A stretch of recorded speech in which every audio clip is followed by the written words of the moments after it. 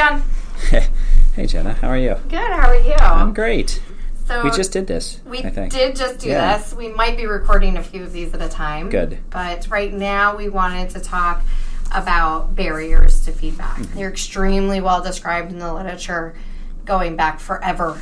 This is both in medicine and in non-medical settings.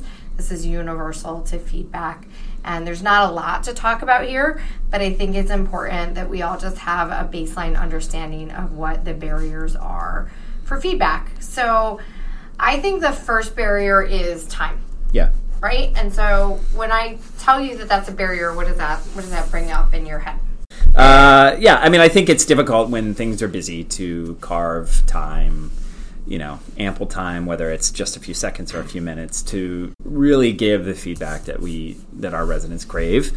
Taking the time, taking 1 to 2 minutes here, trying to steal that time away from patient care. And I know that clearly our attendants feel the push. If there are charts in that rack, nobody really wants to be the one to sit down and take a couple minutes. So I think time is, when you talk about time, I think that's what you're talking about, is really just getting out of that mindset that we can take 5 minutes, before we pick up the next chart. I find time to be a huge factor, and we are pulled, and as all clinicians are, excuse me, right now, they're pulled across the hospital system, pulled in so many different directions. Mm-hmm. And we have the benefit of the fact that we are with our learners for 8 hours at a time. So at least we have, compared to other services, we have a tremendous amount of time with them. We just don't have a lot of time to actually give directed feedback.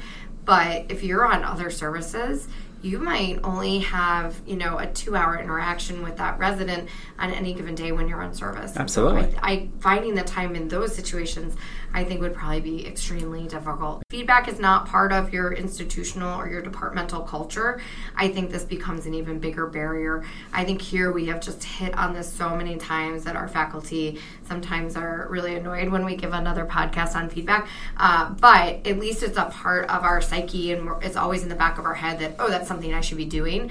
But if you're in a department where feedback is not part of the culture, this is going to be a huge barrier, because nobody, even though it doesn't take a lot of time to do it, as we know, people are going to feel like it takes a lot of time. And so they're going to identify time as a major barrier.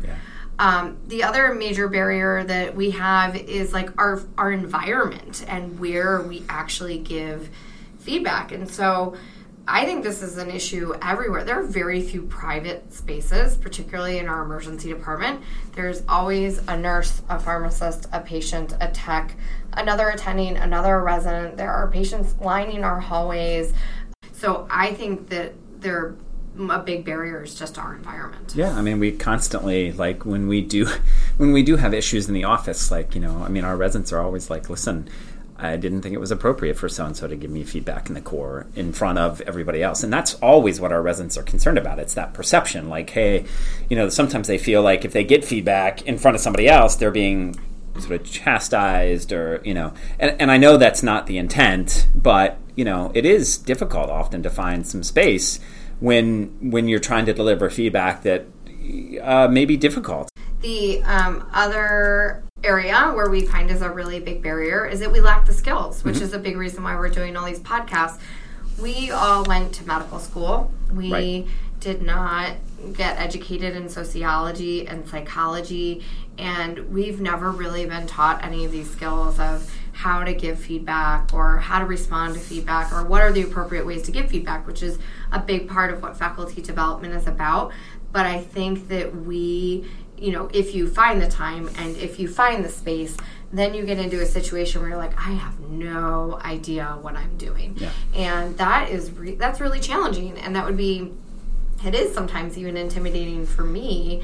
And you are so well-intentioned, but then you look around and you feel like you lack the skills. And that's not your fault. We do not teach that in medicine at all. I think that, part of the reason for these podcasts is to sort of empower us to go out and feel comfortable.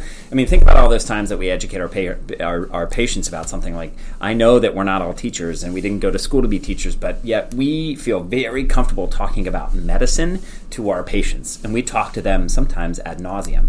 Yet when we somehow, like experience a resident doing X, Y, and Z, whether it's a chest tube or whatever it happens to be. For some reason, we can't describe what we want them to do, and yet we've been doing these procedures all of our sort of attending lives or all of our residency lives, and so it's very odd. So I think part of this is just empowering people to understand that they do have the skills, the empowerment of our clinical faculty, our academic faculty, to understand that they are good teachers and can really talk to the residents in a way that's valuable. That's the whole purpose of these feedback talks. So. Yeah, and when I think about skills, this is a shout out for the National Vital Talk program, which has to do with end-of-life conversations and breaking bad news. And we recently trained all our faculty around these skill sets, and everyone walked away thinking, oh my gosh, now I have a roadmap for what to do when I have these conversations that I've been having my whole career. And that's very similar to what we kind of hope to give to you as well, because we do lack the skills and we feel like we're making it up as we go along. And I don't think that's fair to any of us, and certainly a barrier. The other barrier that I see that's pretty well described is that nobody wants to go out on a limb. Right. And so you have a learner or a resident who you maybe don't have the greatest clinical interaction with, and you think to yourself, it's just me. I'm having a bad day. They're having a bad day. I'm definitely not going to put this down on paper or anywhere that, could be damaging to this resident because I like them as a person or whatever it happens to be. And you decide not to describe what you see because you don't want to be the one that is, out on the limb. And therefore, that feedback never gets spoken. And I think that that's a really big barrier and extremely frustrating for our residents. Yeah. I think that, and this sort of leads right into that, collegiality or connected piece. Like, you never want to seem like you're that person that's hard to work with or, for some reason just, gives bad feedback all the time. And so I think people are very reluctant to actually give the feedback that matters, for that reason. I think also, we work in a world where we have 60 plus residents and we have 70 attendings. And so our residents are constantly working with somebody different, and vice versa. Our attendings are constantly working with folks who are different. And so, we used to have this feeling of like camaraderie and connectedness, and we've gotten a little bit away from that just because of the sheer numbers of attendings and residents. And so, I think that probably also lends itself to a little bit of this problem. So again, just educating and empowering people to understand that yeah, I know it seems like it's difficult sometimes to go out there and go out on that limb and offer a suggestion to a resident, but we definitely all have the skills and we all have kind of the knowledge. It's just a matter of feeling comfortable doing it. So that's the purpose of some of these feedback talks, is to really become comfortable with understanding what feedback is, how to give it, and go from there, so that we don't often feel like we're going out on a limb.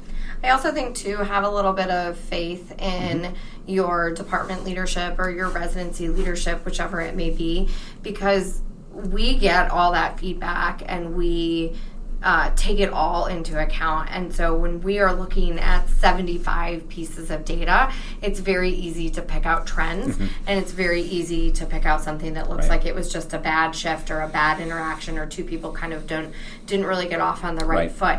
And so it's easier if I have all of it to kind of make that assessment than if we just kind of have one or two random pieces of data and that's all I have. That's all I have to go on. So, I would hope that our faculty here understand that no one piece is kind of quote unquote damaging to somebody, that we really take it all into account and look for themes. And I hope that wherever anybody else works, that they're in that boat as well. And if you're not, that's probably something that should be talked about and thought about, kind of the structure around how feedback is compiled at your institution and then acted upon. And then the last barrier that we wanted to talk about was relationships, and you just alluded to that a little bit, but it's really well documented in the literature that relationships and having good relationships, or any relationships between givers and receivers of feedback, is critical to having that feedback be acted upon and resulting in meaningful change. This has been a huge challenge for us and I think is getting harder and harder. Our group has grown massively in the last 5 years. We're staffing more hospitals than we ever have before. Our residency size has stayed the same. But we, you're right. Like, you've been here a lot longer than I have been. Right. And the time was different, right? Mm-hmm. There were less faculty. There were more interactions between the faculty and the residents. Mm-hmm. People didn't live as far away. Some of our faculty live a good hour away, so getting them to come to social events is very difficult. Same with our residents. Some of our residents live really far away. And I don't think we have a good solution to this challenge. No, I mean, I agree 100%. I mean, I think it just goes back to sort of, understanding, kind of what you already talked about in terms of trends. Like the more that we're comfortable, regardless of how often we see our residents or how often we're out socially with them, I think as long as they view us as somebody who's legitimate and good at what they do, and then I think that frees us up a little bit to go ahead and go out on the limb and understand that we're not really going out on the limb. We're just providing sort of some feedback, and then on the back end, we in the office are able to sort of discern, like, okay, well, we got that feedback and we are glad we got that feedback, but maybe it's just, it just happened to do with the shift that day, or maybe there is a trend and then we can sort of act on the trend. So I think, I do think that sort of, that connectedness piece is difficult, and it's going to continue to be a challenge because, not only is the group big, the group is young. And those are sometimes barriers that we can't necessarily overcome. I think what we hope to do with all this is just to make sure that we sort of disseminate the information, give the tools, so when you feel comfortable giving feedback, you can do so in a manner that's productive. Yeah, and I would say as an attending, knowing that this is a barrier, maybe try and go to that extra step when you're on shift. And that time we do have together, we are fortunate. We have 8 hours with our residents, which is more than a lot of other services have, to use that time wisely to try to get to know them, because I think it'll go a long way if and when they need mentorship, and if and when you have some feedback that you want to give that's a little bit more constructive. Right. And I would say if you're like the one resident listening to this, I would say the reverse is true too. Like, try to get to know your attendees, try and understand them. They have a whole world outside of here as well, and you might find a lot of commonality and common interest too, and that, it's a small thing, but it might just help alleviate that barrier a little bit. I think those are probably the biggest barriers that are described out in the literature, and those are probably the biggest ones that affect us in the clinical arena as well. Again, there's not a whole lot here except to describe the barriers. I think it's just important that we know that they're there, understand that they're there. They're never going away. You are never going to find a perfect situation.